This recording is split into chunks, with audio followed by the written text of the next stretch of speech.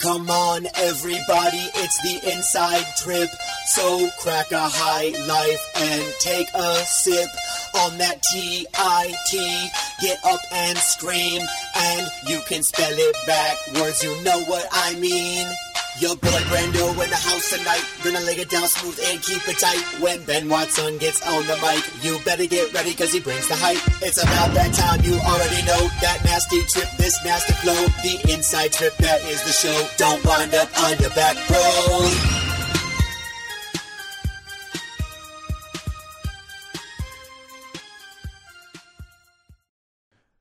What's up, wrestling fans? We are back. The Inside Trip Wrestling Podcast, coming at you with episode number 83. My name is Brandon Olinger, and joined with me, as always, is my man, your man, Ben the Law Watson. What up, what up, what up? Did you really just stand up, arms spread out like you were being announced? You're damn right I did. I almost thought about spreading my butt cheeks like Mike Honcho.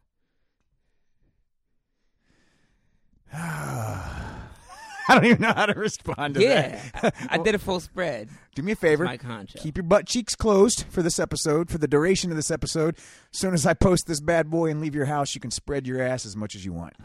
I ain't waiting for you to leave. I'll wait for the end of this episode, but I ain't waiting for you to leave. You're going to wait for Date and Fix to get on your back? Oh, put a mug on him, settle up and ride, baby. Woo! Saddle up and ride. Next time I see DeSanta, I'm just going to go throw a penny in him and see if I can ride him like a pony that you do at Kroger. Oh, my goodness. He got ridden like a freaking rented mule. All right, but let's not get too deep into this. All right, we gotta finish this whole intro. Not quite as deep as Dayton Fix did against DeSanto. No, because he was balls deep. He was deep. Shit, where'd I leave off at? Oh, all right. So, Ben, how are you? I'm doing great, my man.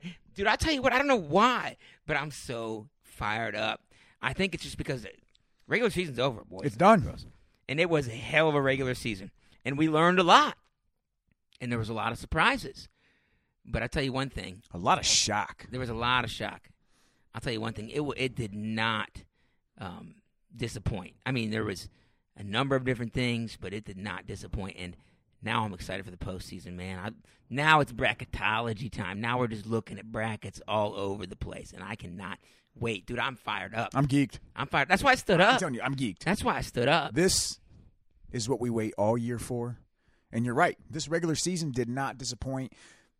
I think there's so much that happened this year that preseason we were like, nah, never would some of this stuff happen. And I want to talk about some of that stuff at some point in time. Kind of like, what are the biggest surprises of the season? Ooh. But well, that's the great thing about this country, Ben. You can talk about whatever you want to talk about. All right, so I got this weird-ass freaking wart on my left testicle. You could talk about that one with your wife. Oh. Okay. Let's not throw... Primary care physician, probably. Let's not I've been hiding that one from let's my not wife for a lose while. Listeners. All right, guys. This is the Inside Trip Wrestling Podcast, episode number 83, as I said. Worst. Catch us on Twitter at The Inside Trip 1. Get out there and find our Facebook page, The Inside Trip. Follow it. Ben does some posting every once in a while. I've been hitting that Facebook up lately. You post our episodes on there. Yeah. Can you do a little more? I don't get on it. What do you want? We got like 170 followers on Facebook. Our Twitter's blowing up way more than that. Doesn't matter. I feel like it's more important for us to get the Twitter hype than the Facebook hype. It doesn't matter. Yeah, because Gertrude, old granny, ain't following us on Facebook, bro. She will if you post some shit worth following. All right, I'll do that then. All right. I'm going to start posting nude pics of myself. Don't do that, dude. Are you going to let me get through this? Yeah. All right. Anyway, got an Instagram, The Inside Trip. Go out there, find it, follow it. We're still working on that one as well.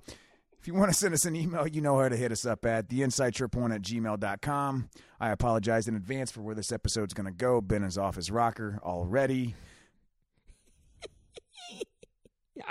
As for the podcast itself, you can find us on all the podcast locations. Yeah. So most notably Apple Podcasts, SoundCloud, Google Play, Stitcher, Spreaker, places like that. Go out there, find your favorite podcatcher, download it, find the podcast, subscribe, download, listen, and if you don't mind, give us a rate and a review.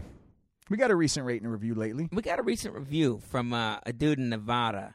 Great review. Gave us 5 stars because he says he's listened to us for over a year, which I like that because the people that give us 2 and 3 stars that listen to us for over a year, I'm like, why are you still listening? This guy gave us 5 stars, but he did take a little offense with you getting a little political a couple episodes ago. I didn't get political. Yeah, I know. It was a political joke, and I think that bottom line is I thought it was hilarious, regardless of what side of the aisle you fall on. It's okay, but you know what? We'll take that feedback into consideration. We'll ease up on our president. You're right. Couldn't have said it better myself. God, dude. All right, man. Let's talk some wrestling. You want to talk some wrestling? I want to talk some wrestling. All right. Well. What an amazing weekend, right? We had the big Iowa-Oklahoma State duel. That was fire. We had Ohio State-Cornell with one of the biggest individual matches of the season we've been waiting for. It did not disappoint. It disappointed a lot of Buckeye fans. Right, but I mean, even as the match itself did not disappoint. No right, way. Even as a fan of Joey McCann, I think that it's hard to say that match disappointed. I mean, that was an excellent match. I think it just shows you how good Yianni is, and I'm sure we'll get into it. Additionally, we had tons of great individual matches throughout the weekend. We saw some upsets. We saw some surprises. Just a bang-up way, an amazing way to end the regular season that was already such an amazing regular season in its own right. So, you know what I noticed about the last the last duels of the season? Not very many people sat, right? Like we saw this kind of trend throughout the year where people were kind of sitting for one reason or another during big matchups. I mean, everybody freaking put their balls in their back pocket and wrestled this weekend, and that was awesome. That was awesome. I love it. So, I mean, without further ado, you want to get into a little bit of cowboy hot guy talk? We have to. We got to start here. What was your initial thoughts right now? Initial reaction. Gallagher, Iowa was crazy. Oh, it was insane. I would be nervous to wrestle there if I was coming in there, man. They showed up in droves, and they were not only did they show up in droves, they were loud, they were hostile. And I tell you what, they got behind their pokes, and they freaking cheered them on to victory because Oklahoma State put a freaking whooping on Iowa. That's probably the best I've seen Oklahoma State look in a long, long time. From start to finish. Now, granted, there was a couple of matches, most notably 149, where I thought it was a bit disappointing. But from the get-go, Oklahoma State looked phenomenal. Let's just go ahead and address the elephant in the room, man. What's going on with Spencer Lee? Oh my goodness! So we talked about Mr. Nicholas Piccinini, and we've tooted his horn all freaking year.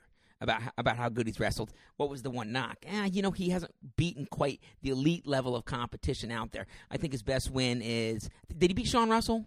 I think he might have beaten Sean Russell. And Rayvon Foley. He might not have wrestled Russell, but he beat Rayvon Foley and Patrick Glory. But we looked at him and we said, man, some of the things he's doing. Let's remember how Nick Piccinini ended his season last year. He got not pinned, on the podium. Yeah, he got pinned by Spencer Lee on the championship side of the bracket, pinned. And then he got teched by Lezak in the round of 12. Ugly, right? For a guy that took 4th the year before. This dude, as we said last weekend, might be one of the biggest level jumpers all year. Going into this, that's what I'm thinking. We both picked, I picked Lee to beat Pitch by decision. I think you went back and actually ended up picking him to beat him by major. Correct. But Nick Piccinini came out there, and the biggest surprise to me, Mr. Slick Willie, Mr. freaking low singles, shuck-by guy, got physical with Spencer Lee. He was banging hard in the ties. And I thought his game plan was perfect, especially when he went underneath Spencer Lee. I think people were surprised when he went underneath Spencer Lee. It was a surprising move because last year Lee dominated from the top position. Both times. And Piccinini's game plan, basically circling hips away from Lee while sealing off the inside, was perfect. Right.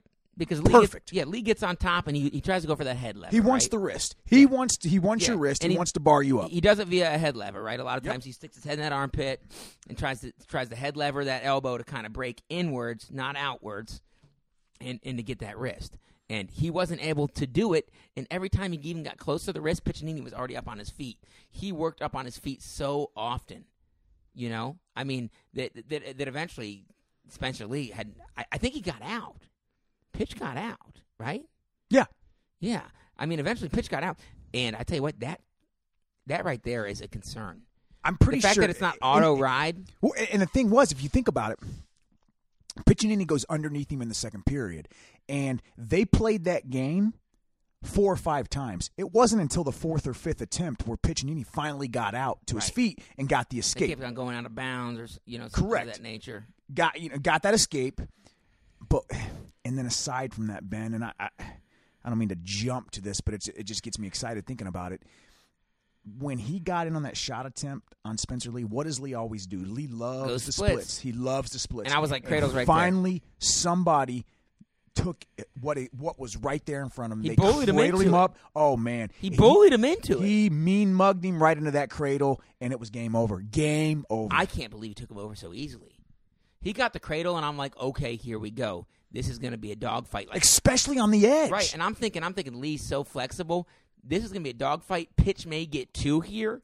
Because I'm looking, is it 2? He got 2 shoulders on the mat. And all of a sudden, that freaking son of a gun, Piccinini should have went to Rutgers, pulled up, cradled him, threw him to his back. He almost he bullied Spencer Lee on that and during that match and pinned him. And I tell you, I think the most important part, besides the fact that he did game plan him on bottom, he game planned him on his feet and scrambled well and stayed out of all of – Spencer Lee got in on a couple high crotches, and he kept on reaching back, looking for that arm. He wouldn't leave the arm hanging. He wouldn't leave that arm hanging. Nope. Noticed that as well. Yeah, he was like, you know what? If you're going to beat me by taking me down with a high crotch, okay, but you're not going to beat me by hitting me with a dump. Piccinini was like, you're not going to beat me by hitting me with a dump. He scrambled well. Which pitch is a good scrambler? He scrambled so well. He got out, and he took him down, and he bullied him. He said, look, you know what? Maybe that's what the coaches saw. Spencer Lee, very technical, very good, but let me get in his face. Let me get in his face a little bit, and he did. And I tell you what, I thought the pitch had a potential shot of winning. I picked a decision Lee, but I didn't see a freaking. He crunched him up. He crunched him up and threw him over. I think. Okay, look. You both of us thought that Pitch probably had a chance to win. Everybody at his caliber has a chance to win. But if we're being honest with ourselves, it's hard to get the 2 matches from last year out of our memory. And let's face it, Spencer Lee dominated him last year. I think he majored him in 1 match, pinned him in the second match. Am I right? 10-5 in the first match. Okay, 10-5, and that was after Lee basically kind of gassed out in the third period. Lee gassed. Pitch got 2 takedowns. Exactly. So there we go. So, but I mean, both of those wins were dominating wins, convincing wins, where you're thinking, I didn't see anything in those matches that say Piccinini has a chance to flip this easily. Right. We talk about can a match be flipped, right? Correct. We talk about that a lot, and I think it's a good word to use. Like, hey, no matter how close the match is, can it actually be flipped? Can it be flipped? And there we were like, maybe, but probably not. But we're saying that based on the Spencer Lee that we saw this year and what we've seen out of Piccinini this year. And you're right. You said this in the beginning. The big unknown was Piccinini's having a great season, but the level of competition hasn't been as great. Russell, Foley, Patrick Gloria's 3 best wins. He didn't really have that marquee signature win, which are solid wins, right? I mean, let's not get crazy here. That's a win. He beat a true freshman, a guy that's never been on the podium, and a guy that's been on the podium once. Right, but watching him, we're thinking, hey, this dude could probably take 3rd, 4th in the country for sure. He's back to his ways of scoring. Of course. I'm not sure we thought that. You know what I thought that was the thing that stood out to me the most? He wrestled with confidence. He didn't wrestle timid. He wrestled like he was the better wrestler. Bingo. I can't believe it. That son of a bitch must have the best freaking sports psychologist in the world, because he went out there and it was like, dude, he just went out there and bullied him, and he was like, this is my mat. I'm going to win this match. And Spencer Lee, again, for the 2nd or 3rd time, really 2nd time in as many months, looked lost at times out there. Looked like he didn't have an answer for anything Piccinini was going to do. Yeah, I think, Piccinini he out-wrestled him in every position. He out-game planned him. He out-hustled him. He out-scrambled him. He was more physical. And look, the result speaks for all those tangibles right there. There's so many questions that come from this match that I think we can probably spend hours discussing.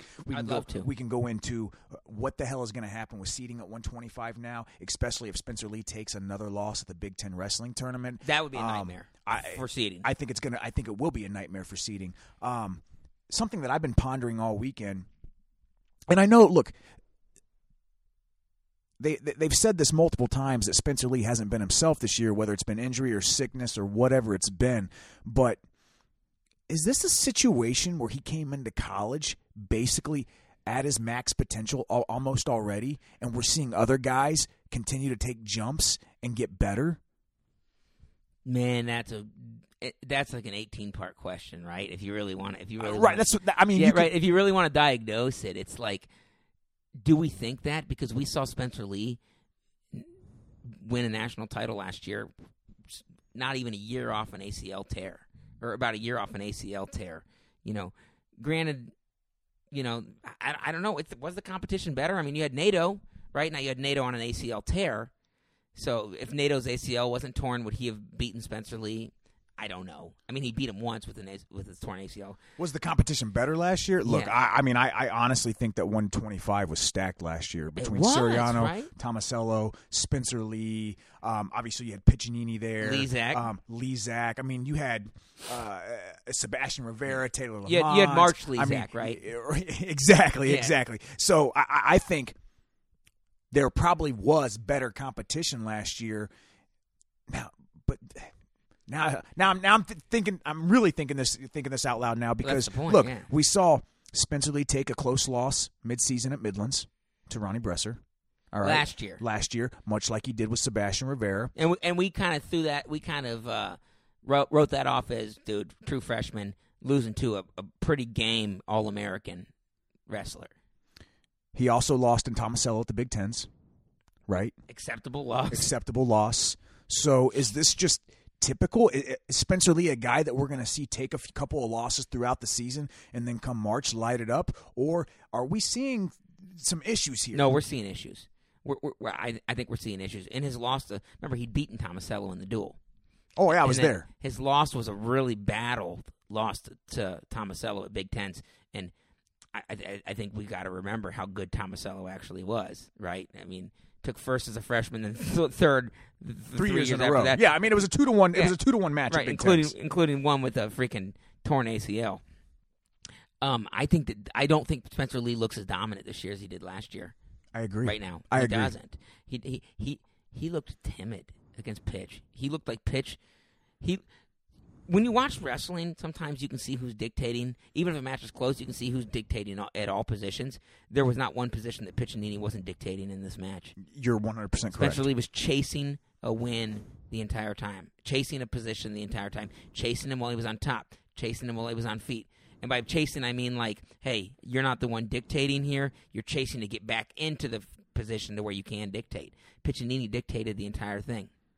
I don't think Spencer Lee looks like he did last year, and I don't know. I have no reason for it other than there could be a number of different reasons. Is the cut tougher this year? I mean, is he actually cutting some weight this year, whereas last year he wasn't cutting some weight?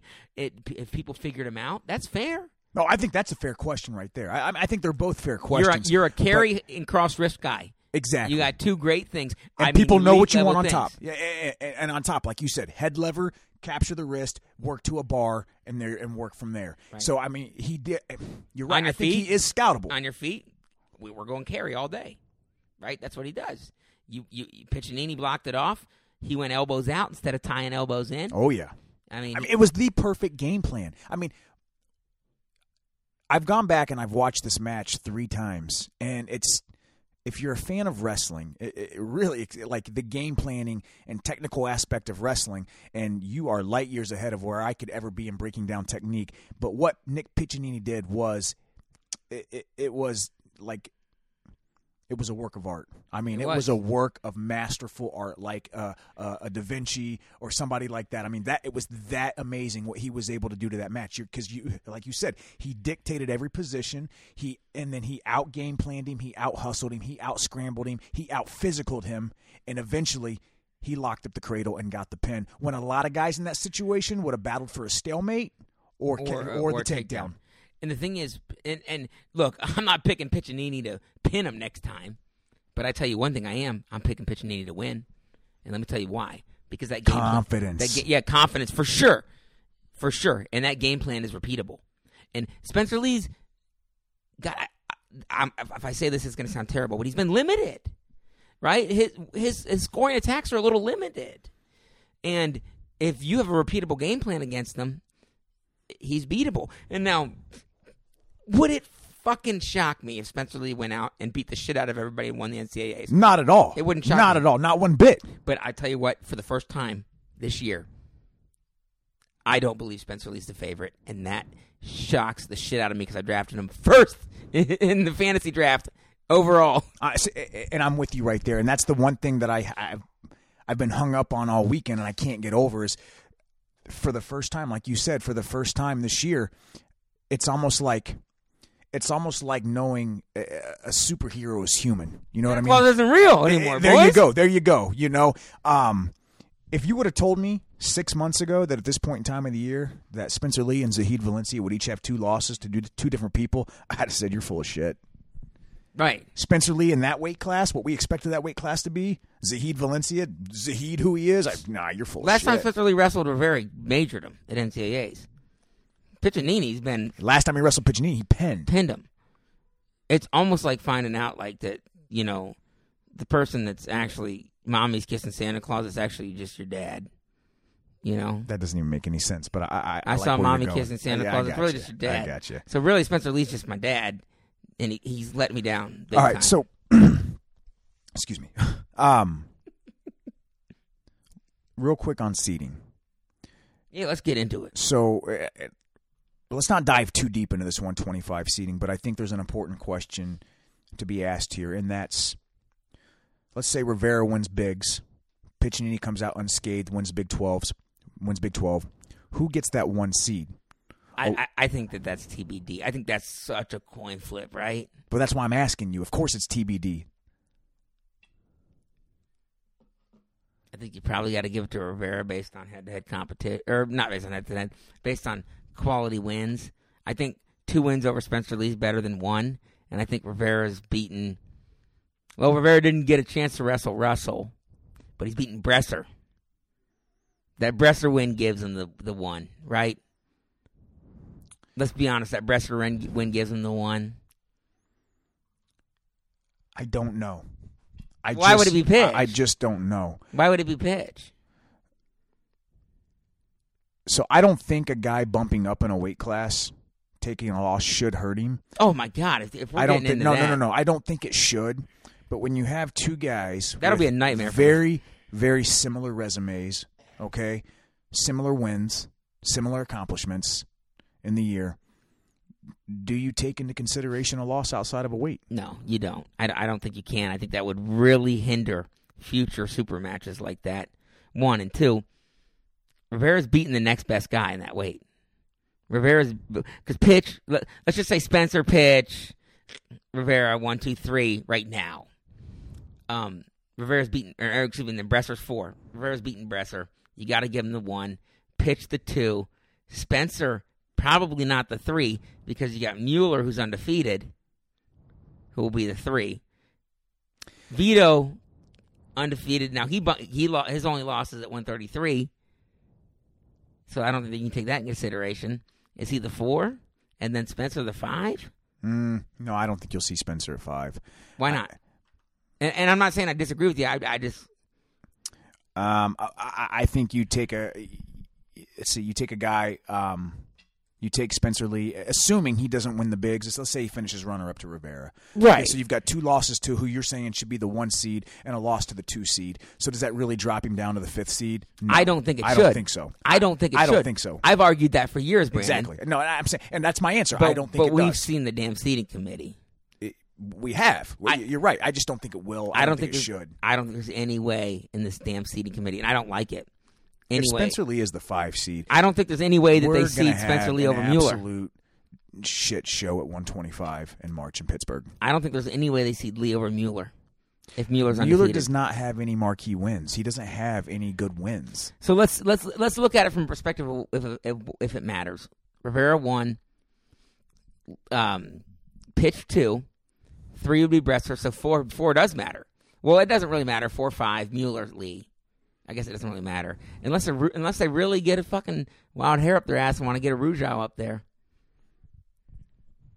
I guess we're just gonna have to wait and see. Yeah. All right, can we go to 133 now? Because Oh, you know what? I'm excited to go to 133, but I'll tell you who isn't excited. Austin DeSanto. Because he don't want to play That was anymore. ugly. He don't want to play anymore. No, he does not. And that was so ugly. But you know what? I love Dayton Fix now after that match. I love him. Love him. I'll tell you one thing.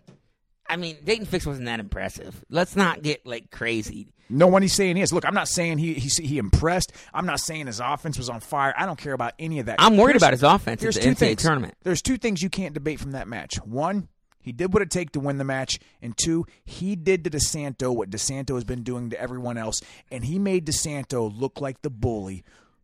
Who is an absolute fraud. He pawned him.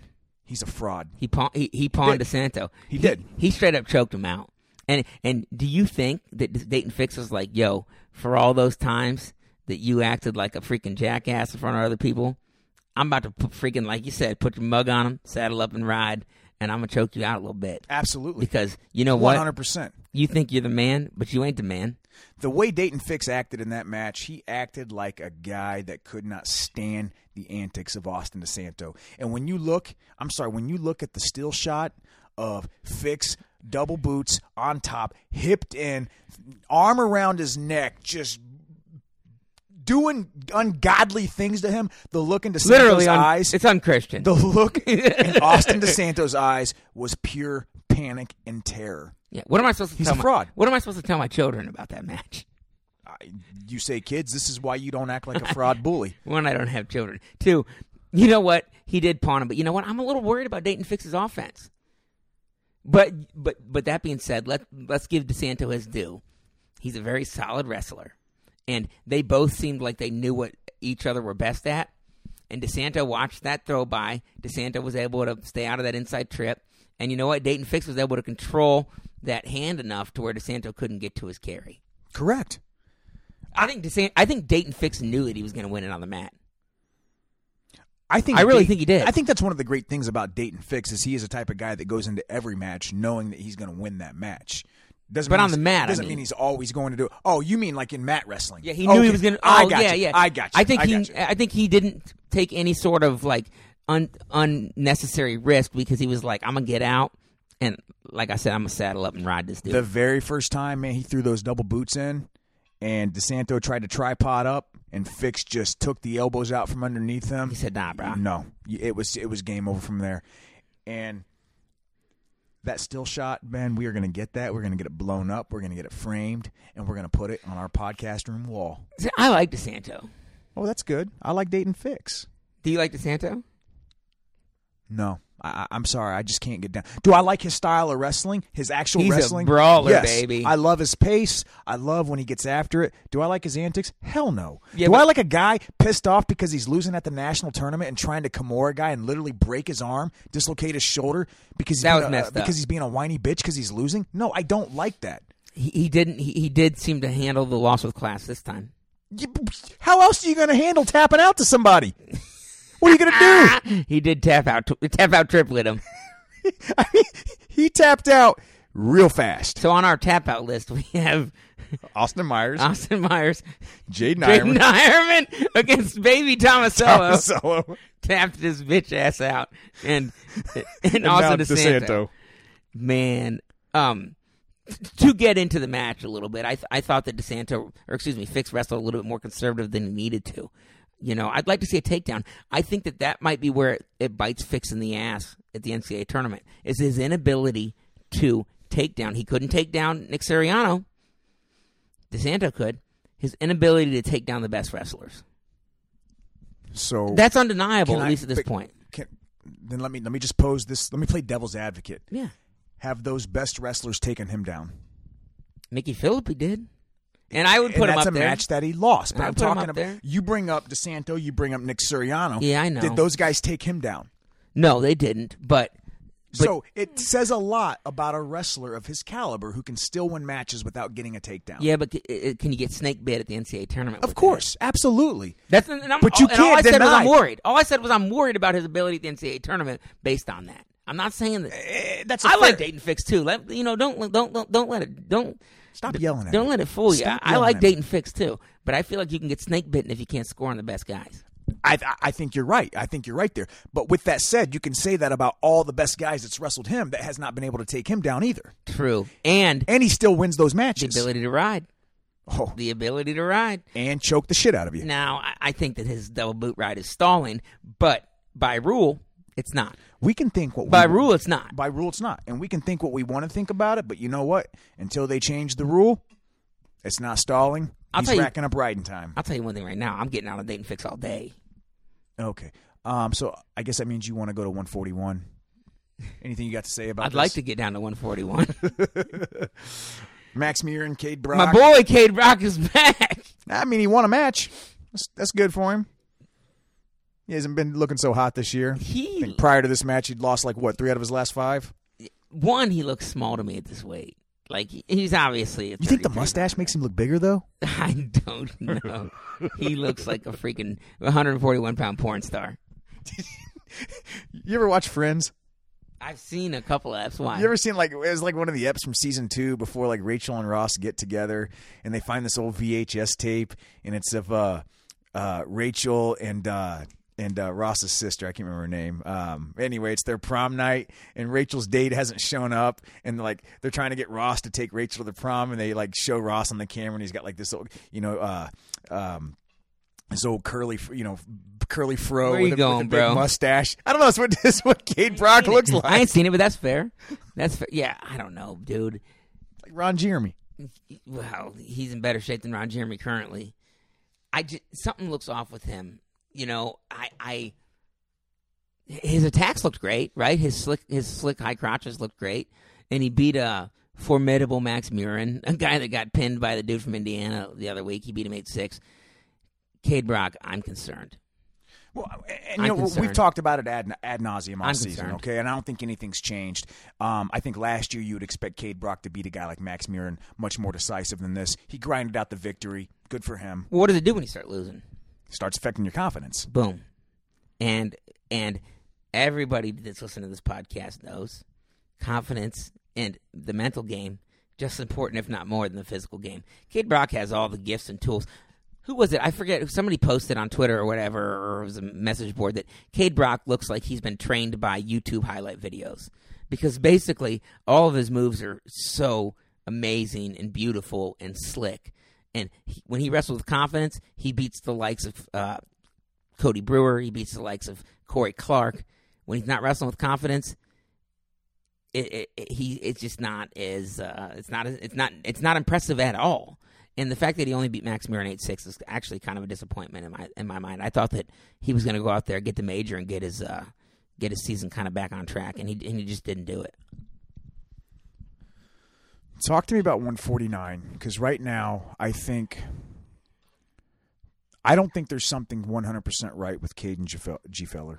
No. Okay, I really don't. I think, and here's a guy who looked really good when he was pulled into the starting lineup when Bula Wallen originally went out, was beating top 10 guys, won the scuffle, and then since his weekend out east where he lost to Ashnault and Kolodzik, he's then come back and he's recently taken a loss to Brock Mahler and then obviously now loses to Pat Lugo. So he's not right now, he's not wrestling, or he's not on the type of streak that he would like to be going into the postseason. Talk to me about this match. So I read that G. Feller is suffering from an injury, right? There's a rib injury there. Well, there's been some situations, if you've watched his matches, there's been some situations where, in my opinion, it looks like he's apprehensive to really extend himself in certain situations. That said, that's the best Pat Lugo we've seen all year. Correct. I will not disagree with that. He took shots. We've seen a Pat Lugo that actually, took Ashnault into overtime, but really didn't do much. This version of Pat Lugo can get on the podium. He was shooting his high crotches. He was finishing his shots against Gefeller, who actually is pretty damn tough to finish on. And why do you think? So one of the things that makes Gefeller so tough, in my opinion, is his scrambling ability. Yeah, I mean, he never stops moving. He's got great scrambling ability. But do you think sometimes he almost looks like he's wrestling he's not in control of himself, and that puts himself into bad situations. Well, what did Coach Lanham say? When we did an interview with Coach Lanham, he said, I got to get these guys to focus on, he didn't say head, hands, baseline. I've got to get these guys to focus on baseline defense first. And then, you know what? After they've mastered the baseline defense, let's then move into scrambling when we get in a position where the baseline defense didn't work. It seems like Caden Gefeller is giving up on his baseline defense, and he's accepted the fact that every time somebody shoots on him, he's going to put himself in a scramble position. And when you're wrestling... A la Dean Heil? Right. And when you're wrestling elite-level competition, and even Pat Lugo, let's not go elite level with Pat Lugo, but extremely solid, round of 12 type competition, you put yourself in that position that many times, you're going to get taken down. And Pat Lugo... I was very impressed with the way Pat Lugo wrestled this match. I can't remember every series, but I do remember the fact that he lived on Gefeller's legs and was able to finish as many times as he needed to. Oh, yeah. And reversed him as well when he needed to. Did he reverse him? I know he reversed him, and I know he started the match off with basically like one of those uncontrolled 2-point near falls. Right. So from a Gefeller trying to scramble. From trying to scramble. Right, because Lugo was in on his legs.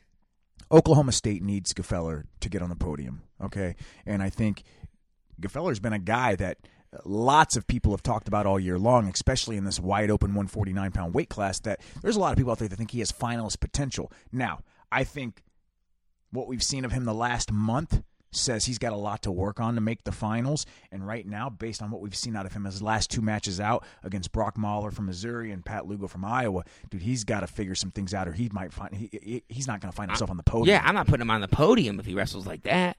You can't put him on the podium if he wrestles like that. So, I think that's the story at 149. Lugo looked really good. Let's not take anything away from Lugo. And Gefeller didn't look his best. These are two guys that are trending in opposite directions right now. Gefeller's coming off 2 pretty bad losses to 2 very solid guys, and Lugo's going into the postseason on 2 pretty solid wins over 2 solid guys. I think he had a nice one over Cole Martin from Wisconsin, and now this match against Gefeller here from Oklahoma State. So obviously trending in the direction he wants to be trending in going into Big Ten Wrestling Tournament. I don't think there's really, in my opinion, a lot to say about 157 and 165. I think those matches went about how we expected them to go. I'd like to mention one thing about 165, if you don't mind. You can mention as many things as you want. Alex Marinelli is a motherfucker. I don't think we've ever said anything differently. That guy is I don't think we've ever really said that. But. Excuse my language. We are explicit. Alex Marinelli took Blaylock down and said, my team needs a pin. And he just freaking ripped his arm off until he could get it. Marinelli might be one of the baddest dudes in NCAA wrestling right now. He's a bad man. And I still think he's actually one of the most underappreciated guys in that weight class. Oh, well, if you want my honest opinion. Honestly, Ben, I think the majority of people talk about Vincenzo. They talk about Evan Wick. Sometimes I think Alex Marinelli gets left out of the conversation a little bit. And I think this is a guy that's on a mission, and I don't think he's ever wrestled any better than he has this year, especially right now. I mean, I think he's the best wrestler on their team. That's a bold statement. I think he is. But you know what? I'm not sure that you can argue against it right now.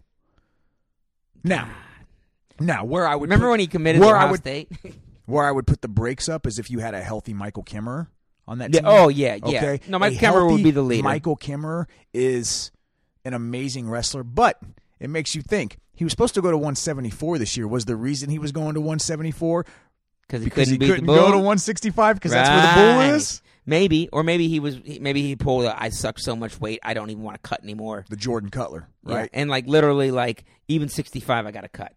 I hear you. Yeah. So but you're either right. way it goes. Hey, hell of a point. Alex Marinelli, I think people forget, was one of the top recruits outside of Mark Hall the year they were seniors. They were just the same weight class. Exactly. I got a question for you. Where's Alex Marinelli from? Miamisburg, Ohio. Yeah, literally 5 minutes from where we live right now. Literally lives down the street from me. I mean, he wouldn't be as good as he was if he wasn't from Dayton, Ohio. I mean... So Chandler Rogers goes assassin. He didn't wrestle at Graham, you're right. Hey, speaking of Chandler Rogers, best victory celebration I've seen all. What's he doing? year Dancing a little long. bit? He did the best OSU with the pew pew pistols at the end. I liked it. Loved it. I loved He it. did the lasso rope. And He did the O, the S, the U. Pew pew. Hey, and before people are like, well, Pew, pew. you allow him to have fun, but not anybody else. No. Hey, when Mark Hall wins and he plays the guitar or whatever, or when Bo Nickel wins, we're okay with that. The only time I've ever got mad at a Mark Hall celebration was when he was yelling Bo Jordan's ear. Other than that, I've been completely fine with all those. Well, did you ever stop to think that maybe Bo Jordan has bad hearing? He was like, I'm beating you. I'm going to be. No, he was actually like, I'm going to let you up here in like 5 seconds. No. So don't forget, guys, that we're cool with celebrations. We're cool with celebrations. We're not cool with the DeSanto antics, but we're cool with celebrations, and I thought it was a good celebration.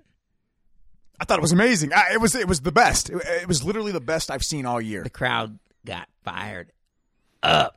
I hope it's not the last time he gets to celebrate, though. Or when he struck Bowman, excuse me. No.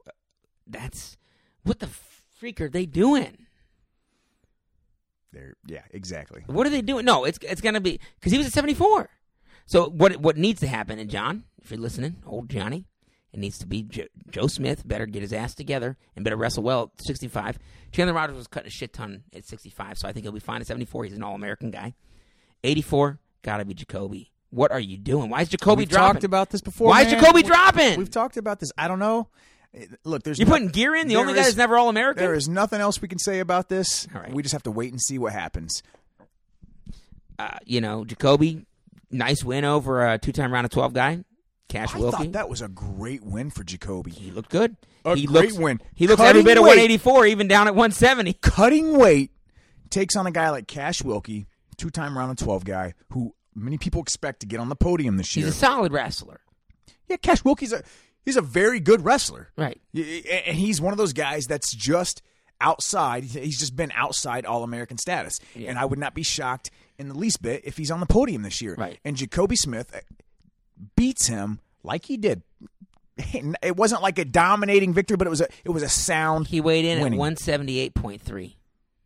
So cutting weight. Yeah. He's cutting weight. And he does that to Cash Wilkie. To me, that was impressive. I don't get it. I don't get why Dakota Gear is the man at 84. No, I didn't. I don't get it. I'll never be until we see the final team makeup. I won't get it, and I don't think I will either. Weigel's back, as we saw. Weigel. He beat Warner 5-3. Warner's a very formidable opponent. Weigel's definitely a guy that I'd be very shocked if he didn't get on the podium this year. And I thought Weigel looked really good in that match, specifically that first takedown. Here's a guy that's missed the majority of the year, okay? Literally missed the majority of the year. He's come back in the last few weeks. I thought he looked very good in that match for where he's at this point in the season, especially that initial takedown that he got against a top 5 guy in Jacob Warner. Yeah, Warner's a paper champion at this point to me. Like, I'm not sure what he's done, that really makes me extremely excited about him. Again, so you're saying Weigel didn't look good? That's your opinion? I didn't think Weigel looked overly impressive. I think Weigel's definitely an All-American at this weight class, but it wasn't like. I guess I'm not thinking that Weigel's going to challenge Bo Nickel or Colin Moore. No, nobody's thinking that. I'm not thinking that. I'm thinking he could get on the podium for sure. Oh yeah, definitely, for sure, 100%. Dude, it smells like a fart right now. Here. I don't know who shit themselves. Was it you? No, it wasn't me either. Is your wife cooking something downstairs? Might be cooking some farts.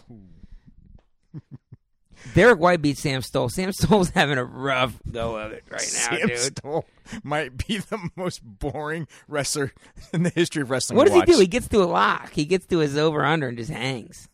He's hanging with Mr. Cooper on that over and under, man. Derek White though is impressive. Like, I mean, did you see the duck under he hit on Stoll? I mean, that is ballsy to. I mean, not only was it slick, and not only is that duck under going to work on any heavyweight in the country, except for maybe Gable. That's ballsy to say, I'm going to try to go under Sam Stoll and hope that I can get out quick enough to get to the corner quick enough to get around. That was the fact that Derek White didn't just play the Sam Stoll game and push around, and he actually went for some offense, makes me think again that he's probably, at least at this point, opposite Gable. And I know their match was 8-3 last time, but he'll make it an entertaining match. I think Gable wins, but I think it'll make it an entertaining match. Now, I'm not counting out Kassar, who I think that can beat Derek White, but the last time they wrestled, White did dominate him. But Derek White's 4-3. Yeah, Derek White's kind of made a name for himself here at the heavyweight division. He's definitely worked himself into one of the top heavyweights in the country. We'll put it that way. Yeah. Going from an unknown 197-pounder to one of the top heavyweights in the country. What I like about Derek White and Kassar and Gable is you have three heavyweights who are all very athletic, very strong, and they actually have some offense. And I think those are the three guys that are going to be in the mix for the top two spots this year. I really can't – I'm sorry, and Desi as well. We can't forget about Desi. We don't know what You never know what Desi's going to show up, all right? You know, and he's got an injury history and all of that. But, look, he's a two-time All-American. He took third last year. He's as seasoned as anyone in this weight class because it feels like he's 30 years old. Right. But I'd be shocked if he won it, but I could see him sneaking into the finals somehow, right? But the problem is, it's not out of the realm of possibility. I think he's going to be on the same side as Gable if he's the 4 seed. There's a lot of potential there. There's a lot of potential for that there. But problem. what I like about that is you've got 4 heavyweights, 3-4 heavyweights there that are all don't forget about Conan Jen. They're not boring to watch, okay? And I think it's going to make things interesting. Derek White hitting that duck under, and if memory serves correct, he didn't immediately score off the duck. He hit the duck to a shot, right? To a leg? Right. They were on the edge, and he had to finish it like an adult. Now, let's not get twisted here. Look, Sam Stoll's not the most fleetest of heavyweights, so I mean, Derek White could have probably just crawled underneath him and ducked under him. No, I think the whole point we're trying to make is the fact that Derek White actually made the conscious effort to go under Sam Stoll when Sam Stoll, that's what he wants. He wants somebody to shoot on him so he can spin around. And Derek was like, he wants somebody to shoot on him. I'm sorry. Oh, God. I did not mean that. I swear to God, I did not mean that. On him, not him. Not him. He wants somebody to shoot on him. Is that ever not going to be funny? No. It will always be funny. It's going to be funny to me. God, I can't wait when we look back. When we've been doing this podcast for 10 years, and we look back at old brackets, and we're like, oh, Sam Stoll's knee. Speaking of, there was a few people in Atlanta when I was down there that got a kick out of BBT. What's that? Oh yeah. Another nickname we had for an Iowa heavyweight. We'll leave it at that. We'll leave it at that. But anyway, man. I think it'll be interesting to see who comes out on that half of the bracket to make the finals opposite of Gable. I think the consensus opinion of everyone is that Gable's going to make the finals. Right, it's Gable versus White or Kassar, in my opinion. And at this point, I'm picking White based purely on their last match with Kassar, with the caveat that certainly Kassar could do it. I mean, Kassar's shown some really, really. I think if I had to pick between the two of them right now, I'd actually pick the opposite and go Kassar. Yeah, and that's not. That I have no debate against that, except for the fact that White beat him once. That's all I got, about that. Right. That's all I got to say about that. But I tell you what, there was another pretty damn good duel between some top 8 opponents or top 7 opponents. Or whatever. Let's talk about Ohio State and Cornell, my man. Yeah, I mean, we got to give love to our in-state Buckeyes. They did what they did again last year for the second year in a row, and had a really tough duel scheduled for the last week of the season, and went out and dominated. On the road. On the road. Last year they went and dominated. Okay, I'm putting my hand North up. Carolina State. I'm putting my hand up right here, okay? And I'm sorry because... You cut me off, so you better be good. All right. First of all, I apologize I cut you off. I've been actually trying to work with my little daughter about interrupting people, and it's rude. She would be super disappointed in you right now. She would be, so I would be a hypocrite right now. But Ohio State dominated the score of the duel, but there were a lot of matches where Ohio State did not dominate. In fact, there was really just a couple of matches that Ohio State actually dominated. The rest of them, they were in dogfights in. Now, I think it's great that Ohio State ends the year with a very nice road dual win, especially after the loss they took, to Penn State not too long ago. Okay, it's an excellent road win, 100%. But Ohio State did not dominate Cornell. No, I mean the final team score was dominated, right? I agree with that, and I guess I was trying to make the correlation to last year when the final team scores when they dominated North Carolina State, when North Carolina State was loaded, when Mymar beat Renda and all those things, and Ohio State last year was probably one of the greatest teams of all time. Right. They just happened to finish second. But what I'm trying to say is that I guess where I'm trying to go is, hey, it looks like Tom Ryan has a plan here. One of the things, we've talked about this before. I think if there's one thing that Tom Ryan is extremely good at, he is a master at the peaking process. The results speak for themselves. I mean, he's always had Ohio State in contention or winning trophies at the end of the season. I mean, and I think that is indicative of his process that he has refined, mastered, and that he believes in and that he gets his wrestlers to believe in. Right, and I guess that's what I was bringing up is that, hey, Ohio State, is it February? Late February? Yeah, it looks like it is because they just went on the road and beat a really good team by a big score. Okay, I'll give you that. Look, don't let me be Debbie Downer here, but I am going to say after watching that match, look, we've got some issues at some weight classes. We knew that all year. It's a little bit concerning. We knew that all year. This ain't like you just said, Brandon. This isn't the Ohio State team of last year. We're not contending for a title. They're not going to finish with the highest, most amount of points ever for a runner-up team. That's just not going to happen. But let's look at the 10 guys they're putting on the mat, and are most of them wrestling at the level with which they are capable of doing right now, where they're not wrestling below where they're capable of wrestling? And I would say yes. All right, so let's just go ahead and let's start out talking at 133. We can skip 125. I think Heinzelman, it's basically what you would expect. Okay, 6-0, Arujau. Right. Okay. One thing I'd like to say about Heinzelman is he fights hard, and I know that's you don't get a participation ribbon for that, but I do think that he will qualify, but he's got a shot to win a match at the NCAA tournament, and I think that it's going to be beneficial for him to have gone through this year. And I know a lot of people talk about, was it the right thing to do to pull his red shirt?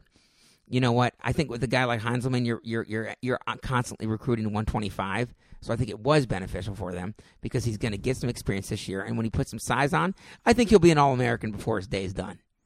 At Ohio State. He has the talent. He has the pedigree. I still think he's got a lot to grow. A lot of growing to do before I'm going to say, yeah, he's going to All-American before it's all said and done. And the reason why I say that, Ben, is because like you have alluded to many of times, you think his days are numbered as a starter because they're going to continue to recruit. So right. I'm not sure he's going to have that opportunity to become an All-American at some point in time because Tom Ryan and company will continue to recruit that weight class, and they may recruit him out of that starting spot. Either way, I do agree with you. He does fight well at 125. I like the effort. I like the fight. I thought that was a match that could have been blown much more open than it was. Yes. It was a solid beating, 6-0. Right. All right, and we weren't close to scoring. But he wasn't getting. Well, we were close in a takedown situation. He got out scrambled. And he actually didn't get out scrambled because of muscle. Vito, which is better. Oh, speaking of, man, Vito was noticeably bigger than Malik. I mean, Vito's huge. 1.5 times bigger than this which kid. Almost concerns me. About can he hold that weight for 3 days in a row? But I think Heinz will be fine holding that weight. I'm not sure he can hold Vito 3 days in a row. I don't think he's going to have to do it for 3 days in a row. But yeah, no, you're right. I think that you're right. He could have been blown out, and it wasn't. I even text you, I thought it was going to be a major by Cornell. It was a decision, 6-0 though. Look, it's always – I would feel much better about his growth and his maturity as a starter if we could have scored some points. If he can get out on bottom? Yeah, get out on bottom. He can't get out. Maybe get a takedown. Okay, just score some points. He can't get out. He can't. And you know what? Because he's small. A lot of smaller true freshmen, they can't get out. But I'll tell you what about 133, and I called it like a couple weeks ago, and I asked you, and you disagreed with me, and – I said, does Pletcher look worse than he did last year? Well, and you said no, and I think he does. I think he looks worse than he did last year. I don't think he looks worse than he did last year. I think this is the Luke Pletcher that we've grown accustomed to watching. But he wins. I told you before this match, I thought this was a trap match for him. I thought this was a trap match. But he wins. He always seemed to win these matches last year, and even at 141, he seemed to win those matches. So. He's not winning them this year. But does that mean he looks worse? I don't think it necessarily means he looks worse. Last year, how many of his victories last year could have been flipped real easily by one minute situation? But what did he do in those matches? He scored an offensive point. He hasn't been able to do that. He didn't score an offensive point against Purdue, against Thornton. When's the last time he scored a freaking offensive point against anybody of note? Yeah, he beat the crap out of the guy from Nebraska. What do we call an offense? I'm talking about a takedown. Is bottom man offense? No. He's not been able to score an offensive point against anybody of note in a while, and that is a problem. It's a valid point. That's a problem. It does not bode well at this weight class going into the postseason. I got him outside I got him around a 12 in it right now. Well, and you know what? You can yell at me. I'm not going to. But I'm basing it on what I've seen. I'm not going to yell at you, and I think it's perfectly fine to base it on what you've seen. But what I'm going to base my prediction on, my not being in a homer from Ohio prediction, is that I have watched Luke Pletcher wrestle above his ability for 2 years in a row at the national tournament. Granted, he did not All-American as a freshman, but he was up a weight class, and he had Anthony Ashnault on the fucking ropes to win that match, and it just slipped through his fingers at the end. Last year, if it hadn't have been for the hottest guy at the national tournament and Tariq Wilson, he would have finished third in a very brutal weight class. Beating a really good Cade Brock at the time. Exactly. Instead, he finished fourth. So I've seen Pletcher wrestle like this regular season for 2 years in a row, and it's okay. This is who he is, but I've also seen the way he performs at the national tournament. So I don't have him outside the top 8. He needs to do something at Big Tens, or else he's going to have some bad seeding, though. The thing that makes that tough, he's going to have to beat an RBY or something, you know? I mean, he's going to have to beat an RBY, or he's going to have to, you know, dare I say it, beat a Nick Piccinini, or, you know, Piccinini's at 25. Not Piccinini, excuse me. Nick Soriano.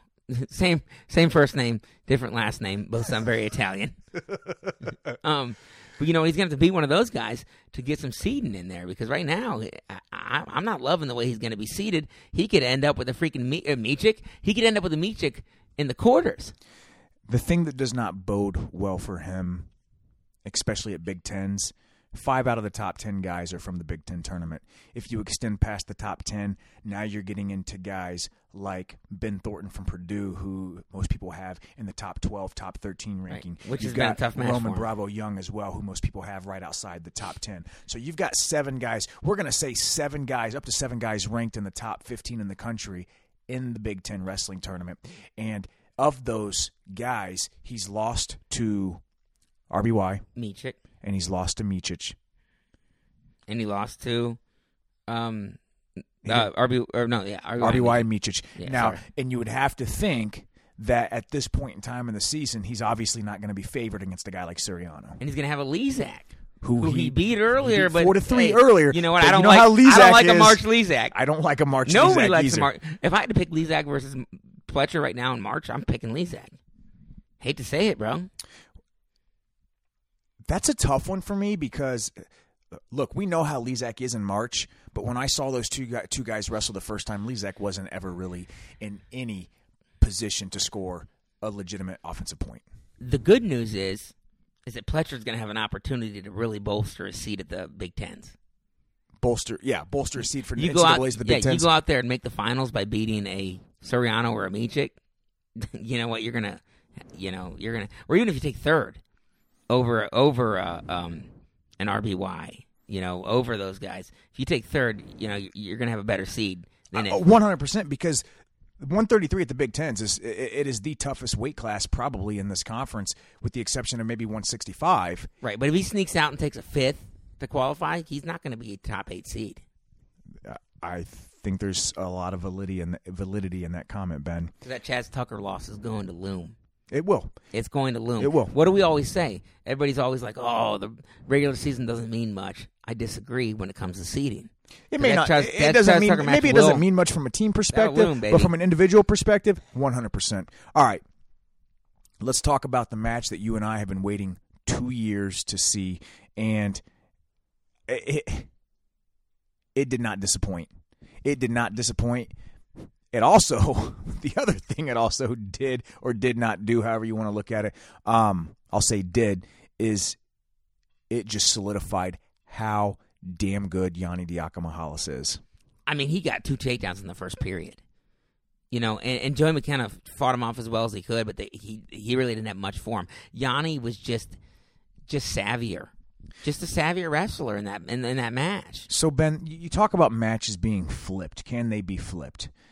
And I think this is a great match to actually kind of take a look at that point of view, because while an outsider looking in who didn't watch that match sees a score of 7-5, you've really got to dive into how that score came about. You've got Yianni with 3 takedowns to 1 escape. You've got Joey McKenna with 1 reversal and 3 escapes. Is this a match that can be flipped? It can be.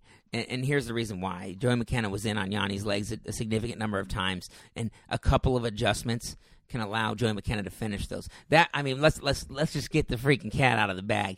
That ankle pick when Joey had Yanni's leg in the air was brilliant. It was brilliant.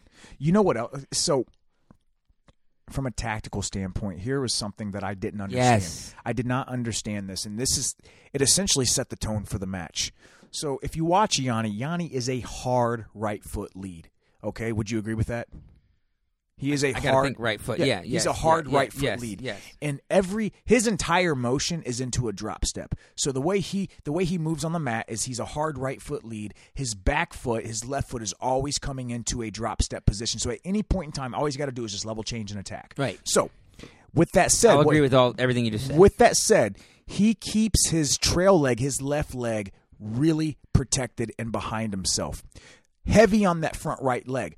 If you look at Joey McKenna's offense, Joey McKenna can attack both sides. But in my opinion, and you tell me what you think, his best attack is a single to his left side, his opponent's right leg. It's a single, yes, and his second best is a double. Correct. But it's hard to hit a double when your opponent's got his left leg trailing so hard. So this is what I'm thinking. This is what I'm thinking as I'm starting to watch this match, okay? And I'm watching Yianni move around in his stance. I'm watching McKenna try to set up his attacks.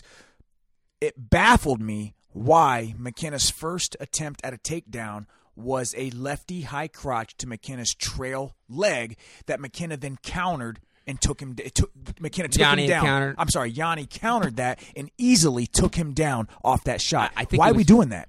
I think he was playing too hard into the scouting game and trying to say, "Hey, I see what he's doing here, but I'm going to try to dictate it to the other side." I don't know what he felt.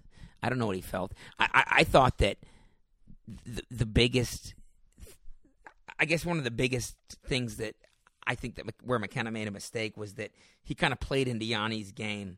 He didn't really pressure Yianni as much as he should have, and he kind of sat back and let Yianni dictate the match.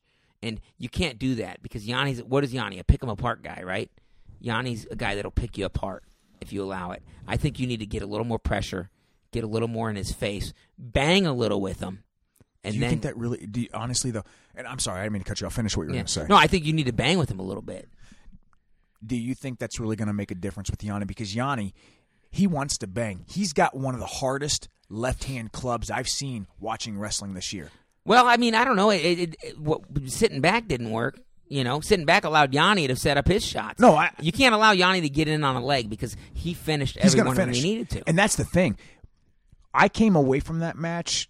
Look, we were all blown away by what he did last year, but I especially came away from this match thinking, here's a guy who he can get to your legs from anywhere on that mat. He can create his own shots. He can get on your legs from your shots. So much. He's one of the best counter wrestlers. He can match you scramble for scramble. Oh, he'll out-scramble anybody in this weight class. And maybe even Ironman. Maybe even the most impressive thing I saw is no matter what position he's in, he's going to finish that takedown. When he split the middle on Joey McKenna and then set to his butt to a split with his right leg out and still finish that takedown, folks, we're not talking about Yianni Diakomahalis against a Nate Limix or somebody like that. No offense to them. That was Yianni against the number 3 guy in the country, arguably the number 2 guy in the country, right. Joey McKenna. Yeah. No, I agree with you. And that's why I think that you need to bang a little bit more with him.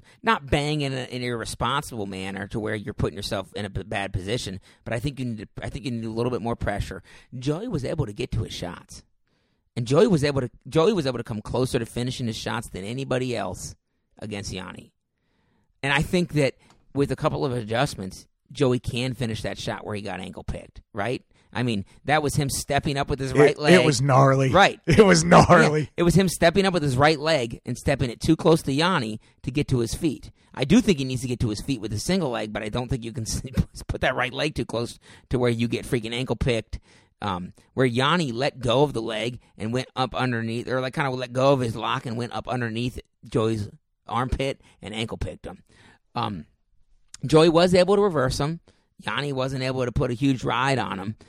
Joey wasn't able to put a ride on him either, and that was one thing that we were interested in to seeing if Joey could, because Joey has been able to put a ride on most people. I think it can be flipped, but I think you can't give up 2 freaking takedowns in the first period. No, you can't.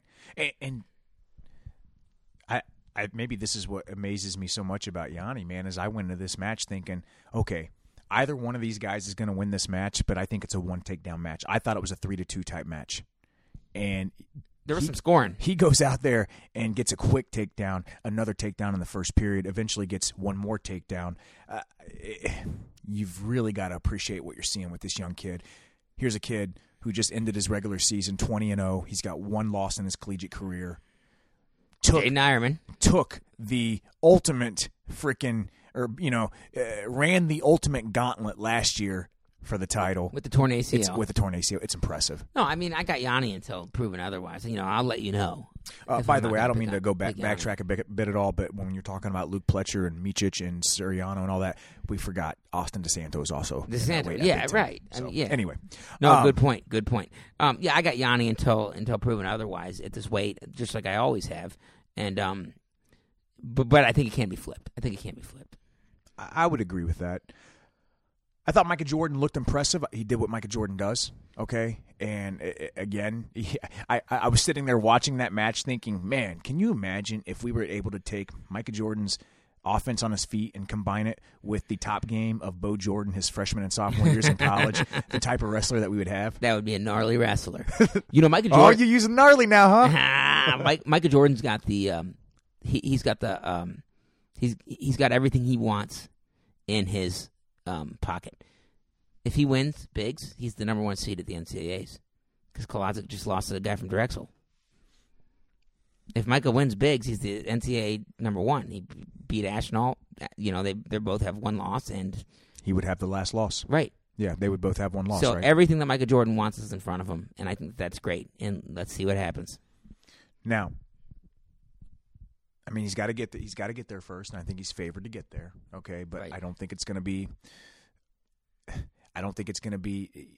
a shoe-in that Micah Jordan is in the finals based on how we've seen him wrestle at times. And you're talking about a Pat Lugo who's on, right. trending in the right direction. Although Micah's beaten him twice before. Correct. No, correct. I absolutely pick Micah Jordan to win. Yeah. What Brady Berge is going to show up, assuming it is him, for Penn State. Right. So, but I like what you said there. He basically controls his destiny. Okay. Really, that's the way I wanted to put it. Yeah. And people can sit back. If you didn't watch the first match between Ashnault and Micah Jordan at Cliff Keen, then you don't really understand how close that match actually was. Had Micah if he could have avoided being turned, right, as many times as he was. He was down, what? Was he down like 8-0 and lost 15-10? I mean, he lost 14-10. Or I think he was down 10-0 and lost 15-10. He lost 14-10. Something like that. And I think he was down like 10-1, 10-2, something like that. And ends up losing 14-10 because once Micah was able to get back to his feet in the third period, he picked him apart. He literally broke Ashnault on his feet. Right. So I think it's going to be a great match. 157, Keyshawn Hayes. What do you think, man? I'd like to see him turn a little bit more. I don't think we're going to see it. He's not been able to. Last year, he turned Kolazic. Last year, he looked great at 149. Granted, we're up another weight class again, but I have not seen him. His top game has been just completely what's the word I'm looking for? Unspectacular. Non-existent. So that's a great word for this is what I'll say. And that used to be his best position. Let me compare him to Ethan Lezak this year. All right, you even talked about how we haven't seen Ethan Lezak turn a lot of people at this weight. Right, not nearly as many. The people at 133 are much bigger, especially compared to how he was at 125 against his opposition. And longer. Okay, and you're right, longer as well. So the same thing for Keyshawn Hayes right here. He was able to turn people at 149, but he was really just up one weight class. And you could say, okay, he is an average size 149 pounder. Right, last year. he's stuck in weight to make 41. A legitimate undersized 157 Oh, pounder. he does not look like 157 pounds. No, and he is not going to turn the likes of Tyler Berger's, Ryan Deacon, Mothman. He's not going to turn these types of guys because these are guys coming down from 170-plus pounds. And that's a problem because that's his best position. So now he's had to rely on taking people down. And let's give him a little bit of credit that he's been a lot more offensive lately. You know, he beat what's the guy's name from Purdue? Perriott? Yeah, Perriott. Yeah, he's beaten those guys, and he's been able to take them down. Look, Keyshawn Hayes is going to be in a dogfight to All-American this year, but it's by no means a guarantee. Right now, Keyshawn Hayes is predicted to be the 8th seed at Big Tens. That's crazy. The 8th seed. That doesn't even make sense to me. Well, let's look at who's ahead of him. Jason Nolf. Yes. Tyler Berger. Yes. Ryan Deacon. Yes. Pantaleo. Yes. Caleb Young. Yeah. Caleb Young. Yeah. Steve Blease. There's where you and lose Eric me. Barone. He beat Barone last time they wrestled. I'm just saying. Right, but I'm just going to saying, look at the body of work. Right, okay, right. They're going to look at the body of work, and there really is. And this is where you and I got to correct ourselves. You know, if we had a stat guy here to correct us. Last week we talked about seeding criteria for bigs. There really is no seeding criteria for bigs. It's just coaches in there voting on it more or less. I'd be surprised if Hayes is the 8th seed. I bet you he's not. Flo has him right now projected to be the 8th seed at bigs. He will be no higher than 6. Right. No higher but than 6. I don't think he's the 8th seed. I think he's probably the 6th seed at bigs, and I think he's probably fighting for the top 8 at NCAAs. That's my opinion. Okay, I hope so. But I mean, hope so. What I just said was I'm not penciling him in to be an All-American. Talk to me about your favorite Buckeye, Ethan Smith. I thought that Ethan Smith looked pretty good. He finally got that. Now, Brandon Womack, obviously, he was an All-American 2 years ago. Or 3 years. Was it 2? Yeah, 2 years ago. 2 years ago. Hasn't quite had the, the season that I think that people had thought over the past 2 years. But Ethan Smith did beat a guy who was ranked above him in Brendan Womack, and what he was able to finally do was finish some shots. That's where he's had trouble the past couple matches against the elite. We've seen him get in on guys' legs all day long, but ultimately guys. Just lose the scramble situations from those. Yeah, and he was able to finally do that against Womack, who's a pretty scrambly guy himself. So I thought that was a nice win for Ethan Smith. If I had to pick Ethan Smith, he's going to be a national qualifier, probably a 2-2, maybe 3-2 type guy. I think Ethan Smith qualifying and going 3-2 would be huge for him this year, especially a guy that came on later in the season who we didn't expect to be even start this year, and is still just a freshman. Right. So I think that he's one guy that the Buckeyes have been able to develop into a guy that's going to have something to say over the next 3 years about the NCAAs. Hey, Ben, the 184 match. Yes. Miles Martin and Max Dean. Look, I'm going to start this off with 2 comments. I think you can look at this from 2 different perspectives. One, Miles Martin is dominating his weight class every bit as much as Jason Nolf and Bo Nickel are dominating their weight classes. And I think a lot of times it's overlooked. But at the end of the day, to me, that's a fact. I don't think it could be debated. Now, secondly, looking at it from the other side, I thought up until maybe the last minute in the third period, Max Dean was wrestling really well. And when you combine that with what he's done over the last couple of weeks, his complete dismantling of Zach Zavatsky, then going out and following that up with a beatdown of Chip Ness, 2 All-Americans in the same weekend, and the way he was wrestling in this match for the first few minutes against Miles Martin, is Max Dean a guy that could go from being ranked in the 10 through 15 range to possibly being a guy that comes out and makes that other final spot, depending on where he's at in the bracket? Yeah, I think that Max Dean could make the finals. I think the way he wrestled against Miles Martin was very tactical. You could hear his coaches saying, "Stay high level, stay high level." Right. He was able to get in on that really deep, high level Russian style single. Max Dean is in the long line of 6 or 7 other people that could make the finals at that weight class, depending on what side he ends up on, right? It's all going to be bracket. The last thing is you don't want to end up on the same side as Miles. Because Miles Martin, Max Dean wrestled probably the best match he could have against Miles Martin. Correct. And lost by 7 points. The only thing that he can say right now is that Miles didn't bonus me this time. He bonused me last time when they wrestled 10-0. But I think that there's not another person in that bracket that Max Dean can't beat. What are you talking about? Taylor Vance, Parker, Shakur, ZZ Top. No, I mean, that entire bracket outside of Miles Martin is a classic example of A beats B, B beats C, C beats A type situation. Went after that, yeah. And we've talked about this before. Essentially, it's going to fall in bracketing and who the hot guy is that weekend. Right. And this match has shown me two things. One, Miles Martin it's continued to be a level or two above everybody else in this weight class. He's fun to watch. Yeah. Unfortunately, we haven't seen him against Shakur, and that's no punches or no shots intended. But other than that, we've seen him against pretty much the best of the best, and it ain't been close. But Dean is definitely up there. And if you told me that Dean beat Shakur and Drew Foster and Venz to make the finals of the NCAA tournament, I wouldn't be shocked at all. Well, we're going to have the opportunity to see Miles Martin versus Shakur Rashid at the Big Ten Wrestling Tournament. Right now, Flo has Shakur Rashid projected to be the 7th seed. I think there is a lot of validity to that based on who's ahead of him. From a who's beat who's perspective. From a who's beat who. And based on, I get it, Shakur Rashid does not have any losses right now, but at the end of the day, he doesn't really have any signature wins. Now, where I could see some shifting in that, and I don't even think it really matters because the 6 and the 7 are on the same side of the bracket, correct? Yes, that's what I don't know. Yeah. Okay. Because the three has the 6, the 4 has the 5, 7 has the 10, 8 has the 9, so that's okay. Right. Is they have Cam Caffey ahead of Shakur Rashid in their projections, and I think that Cam Caffey has taken a couple of bad losses recently. Yeah, that I don't just know can't about look that. past. But it could happen. But I could see Rashid being seated ahead of him. And then you got guys like Max Lyon from Purdue, Wilkie, Emery Parker, Taylor Venz, Miles Martin. My hunch tells me we're probably going to see Miles Martin versus Shakur Rashid at the Big Ten Wrestling Tournament. I just got a hunch. Really? I do. Because I don't know where. I mean, if he's on the opposite side and he's got to wrestle a Venz or a Parker, I don't know. I just don't know if Shakur is better than Venz and Parker. There's nothing I've seen that's this year that's going to tell me that they're better than those two gentlemen. All right. Well, maybe they are. Hopefully we get to see it. I would love to see it. I think if we're going to see Shakur versus Miles, if I had to bet, it's going to be on the same side of the bracket. On the same side. Because I'm not picking Shakur over Venz or Parker at this point. Well, again, I think there's some validity to having Shakur Rashid seated as low as they have him, whether it's 7 or 6, but I also think we could see him in the 4 or 5 spot as well. If that's the case, that'll be on the same side as Mymar, and right. I think there's a good chance we will see them wrestle in that situation. Yeah, Shakur is one of the wrestlers that I just don't know what we're going to get.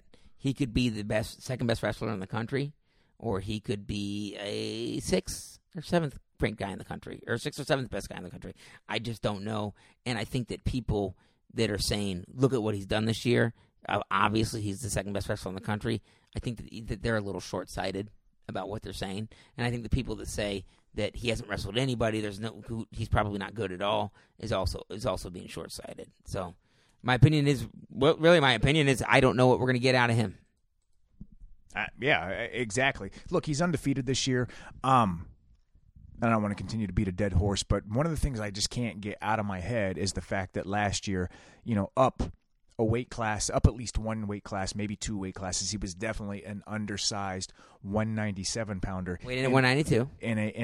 At a 197 weight that was legitimately tougher than this year's weight class is. Now, granted, it didn't have Bo Nickel. He was 24-5. He still finished 7th in the country. So what that tells me is at his optimal weight, with what we've seen from him, you and I, we've watched him wrestle. Right, I've seen a lot of it. He passes the eye test. Right. So you would think. Definitely passes the eyeball test. Yeah, you would think that. I don't want to say you would think. That he is legitimately in the conversations as the number 2 guy in the country. He's in that conversation for sure. No doubt about it. If he finished second in the country, I would not be shocked at all. All right, you want to touch on Colin Moore at all? I thought Colin Moore had a statement win at 197 against Ben Honus, who, that was a really tight match at the Cliff Keen. Ben Honus, I think, had just beaten Brucky from Purdue.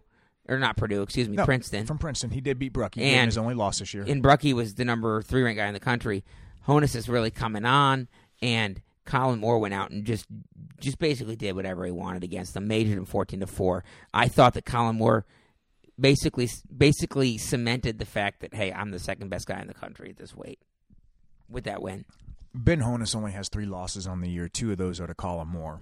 His third loss is to Noah Adams from West Virginia, who, while is not one of the top guys in this weight class, I think he might actually be a freshman, if I'm not mistaken. I think he's a redshirt freshman who is a tough guy in his own right. Right. Colin Moore's beat down by Bo Nickel was going to do one of 2 things. Colin Moore was either going to shut it down and feel sorry for himself, right, or he was going to use it as motivation and, to ignite him going into the postseason. That's why I like what I saw from Colin Moore in this match. To me, that's a Colin Moore that says, I'm not going to feel sorry for myself. I'm going to go out, I'm going to continue to work and continue to get better and try to get that second crack at Bo Nickel at the national tournament. I'm not sure the result's going to be differently. I'd like to think that Bo Nickel's not going to pin him in a minute. Okay? Can we at least get a couple minutes? Seriously. But I would like to see Bo Nickel battle with him, okay? Make it a match. You could not have said anything more perfect than what you just did. And I haven't thought about that, about Colin Moore and his mental fortitude and determination. After getting pinned by Bo Nickel, you really got one of 2 options. You shut it down and say, you know what, I can't win an NCAA title this year, so you know what, let's see if I can do my best. Or you can go out against a guy like Ben Honus, who, yes, he's never All-American before, but he's also, what's Honus ranked? He's probably a top 8 ranked guy. We'll call him. We'll say top 10, top 12, top 12 ranked guy who has given Moore fits before, and he beat him down. And not only did he beat him down, he looked really good on his feet. He finished his attacks cleanly. That's the biggest thing about Moore. When he's finishing cleanly, that's when he's at his best. If he's diving in and hanging on the legs and trying to finish and trying to do this and that, that's when he gets worn out, and that's when he has an Eric Schultz type match from Nebraska where he barely wins and has to take it to overtime. I forget. I think Schultz's first name's Eric, right? Correct. Yeah. So, but even with that, look, you look at Colin Moore's 3 matches since the Bo Nickel match. He hasn't wrestled slouches by any means. He wrestled Christian Brunner from Purdue, Eric Schultz from Nebraska, who gave Bo Nickel one of his closest matches of the year, Schultz if not the closest. Schultz match is going to be a freaking top 5 guy this year. And then obviously Honus. And since that loss at Nickel, he beat Brunner 12-5. He beat Schultz in overtime 7-5, and that was a great match. But really, if you're looking at it from the Colin Moore perspective, his takedown in overtime was beautiful. It was confident. Very slick. And exactly. And then he goes out. And those are guys that wrestle each other so many times. Correct. And then obviously he goes out and he beats Ben Honus 14-4. So in his last 3 matches since Bo Nickel, he's outscored his opponent something like 35 to, we'll say, 14. Yeah. And these are 3 formidable opponents against 3 guys who will be fighting for spots on the podium. We'll probably call them all top 12 opponents, right? Absolutely. Yeah. Absolutely. So I agree with you. I think that Colin Moore solidified his spot there as the number 2 ranked guy. And I think that if he wrestles a tournament like he does as a freshman, not as a sophomore, at the NCAA tournament, I think he's going to be hard-pressed not to see Colin Moore versus Bo Nickel in the finals of the NCAA tournament. What is good is that now he's going to have to win the Big Ten tournament, but if he wins the Big Ten tournament, he's cast his check as the number 2 seed, right? All he needs to do is stay on the opposite side of. Did you say if he wins the Big Ten tournament? Yeah. Who? Colin Moore. Oh, excuse me. If he wins the Big, he takes second. He takes second. He's definitely the. All he's got to do is wrestle to a seed. Yeah, and he's the second seed. And he's going to be the second seed at NCAA's. If he wins the Big Ten tournament, he's going to be the first seed. That is probably what would happen if he was to win the Big Ten wrestling tournament. So let's go, Colin. All right. Let's talk about a couple other big time individual matches that took place this weekend. Sure, let's do it. First one, we got to give our boy Mitch Feinsilver a big shout out. Oh man, that was a nice match. A nice win against Austin O'Connor from North Carolina. I think this might be the second or third time these guys have wrestled this year. I think he's beaten. I think they split before, and I think that he got him 2-1. I mean, I think he's won 2 of the 3 they've wrestled. Correct. So this was the 3rd time they wrestled this year. Feinsilver got him early in the season 3-2, and then I think Austin O'Connor got Mitch at the Cliff Keen 3-1, and here they are in the duel this past weekend. And Feinsilver, Mitchy boy, gets the takedown, in the 3rd period to win the match 6-4. Takedown and ride out. Props to Mitch Feinsilver. You talk about guys trending in the right direction. Take a look at his last, basically, month of wrestling. He goes out, he beats All-American Justin Oliver 10-0, okay? A couple of weeks later, he beats a tough Ryan Blease from Virginia Tech. He then goes out against Matthew Zovistoski from App State, who last year people were expecting big things from before he injured himself and was out for the year. He majors him, and then he goes out and beats Austin O'Connor as well. Mitch Feinsilver is approximately 26-3 right now. He is in contention depending on what's going to happen at the ACCs, because he's going to have Justin Oliver and Austin O'Connor at the ACCs. That's a tough ACC. If he can come out as the ACC champ, we're looking at a guy, if he can win the ACCs, that can get a top 3 to 5 seed. I think he's a 4 seed then. Let's look at it right now. Anthony Ashnault's number 1. Koladzik's number 2. That was before Koladzik's loss. Micah 3. O'Connor 4. He just lost. Mahler 5. Gefeller 6. So I just want to ask you something. I think you're basing this based either on rankings. Rankings right now. No, I'm talking rankings. Losses. Okay. Rankings before the losses from this weekend. I'm thinking that he's going to jump all the way up to. I think Feinsilver has a chance to be seated 5 ahead of Koladzik.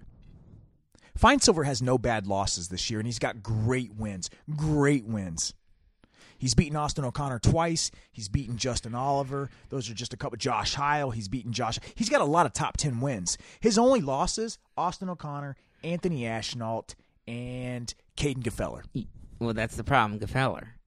Is it a problem? Who's also had some weird losses. But he's still a top 5, top 7 guy. It's going to come down to that damn Gefeller loss, the Spitgate loss. Spitgate. If he'd beaten Gefeller there, which he really should have, he would be probably seeded 4th or 3rd. We've seen the committee seed guys higher that have more losses based on the quality of opponents they've beaten.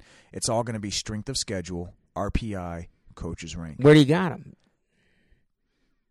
Because Gefeller just lost. I think your top 2 are going to be. Look, I think your top 2 are going to be Ashnault and Micah Jordan. Okay, there's no doubt about that. Let's just pencil those guys in as your top 2 seeds. So then it basically comes down to Koladzik or Mitch Feinsilver.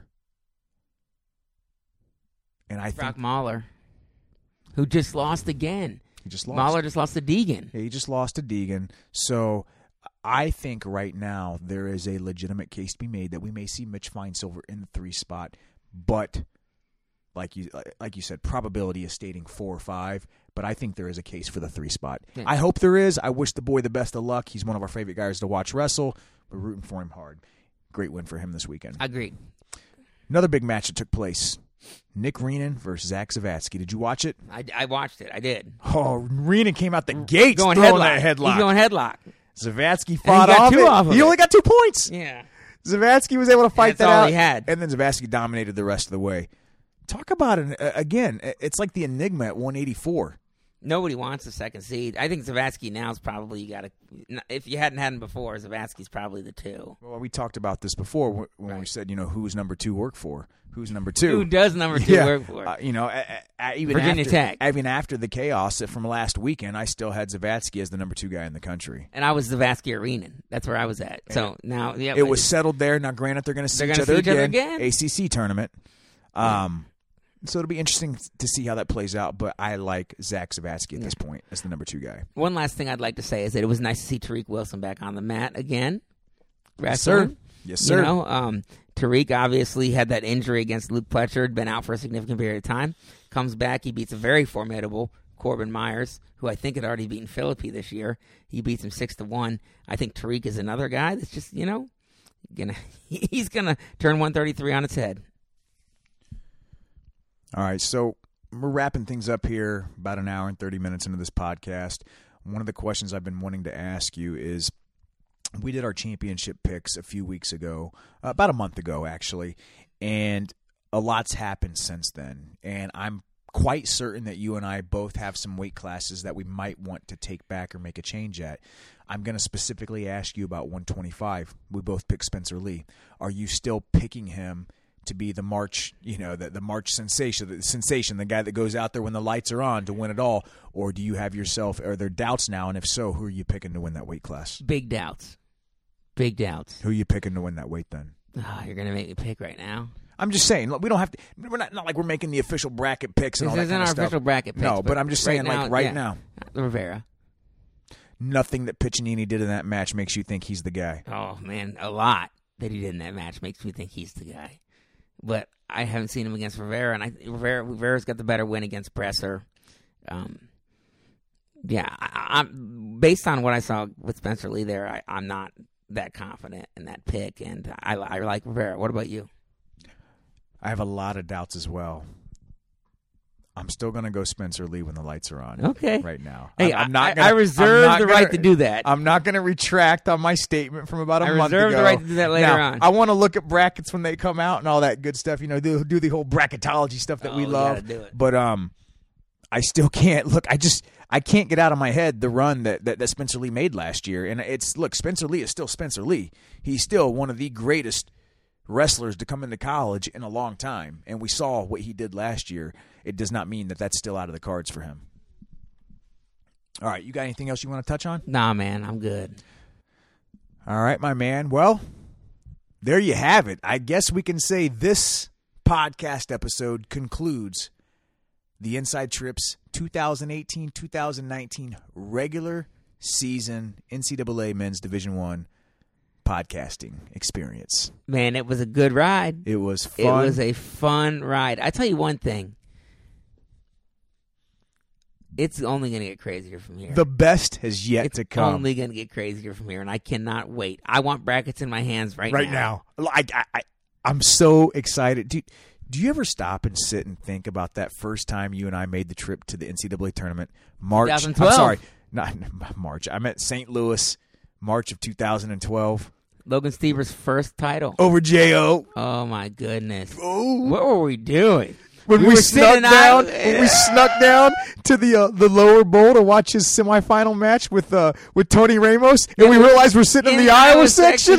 And Greg had to pull out his Hawkeye tattoo to save us. They were not happy with us. Oh, my goodness.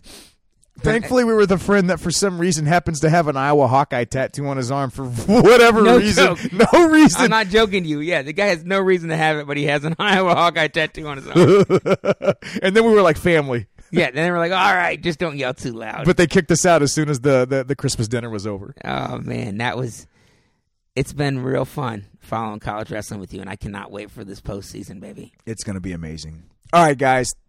That's all for you this episode. The Inside Trip Wrestling Podcast, episode number 83 is in the books. We hope you enjoyed it. Go out there, find the podcast, subscribe, download, listen, rate, review. Hit us up with some feedback. One thing don't do, my friends, don't wind up on your back, bro.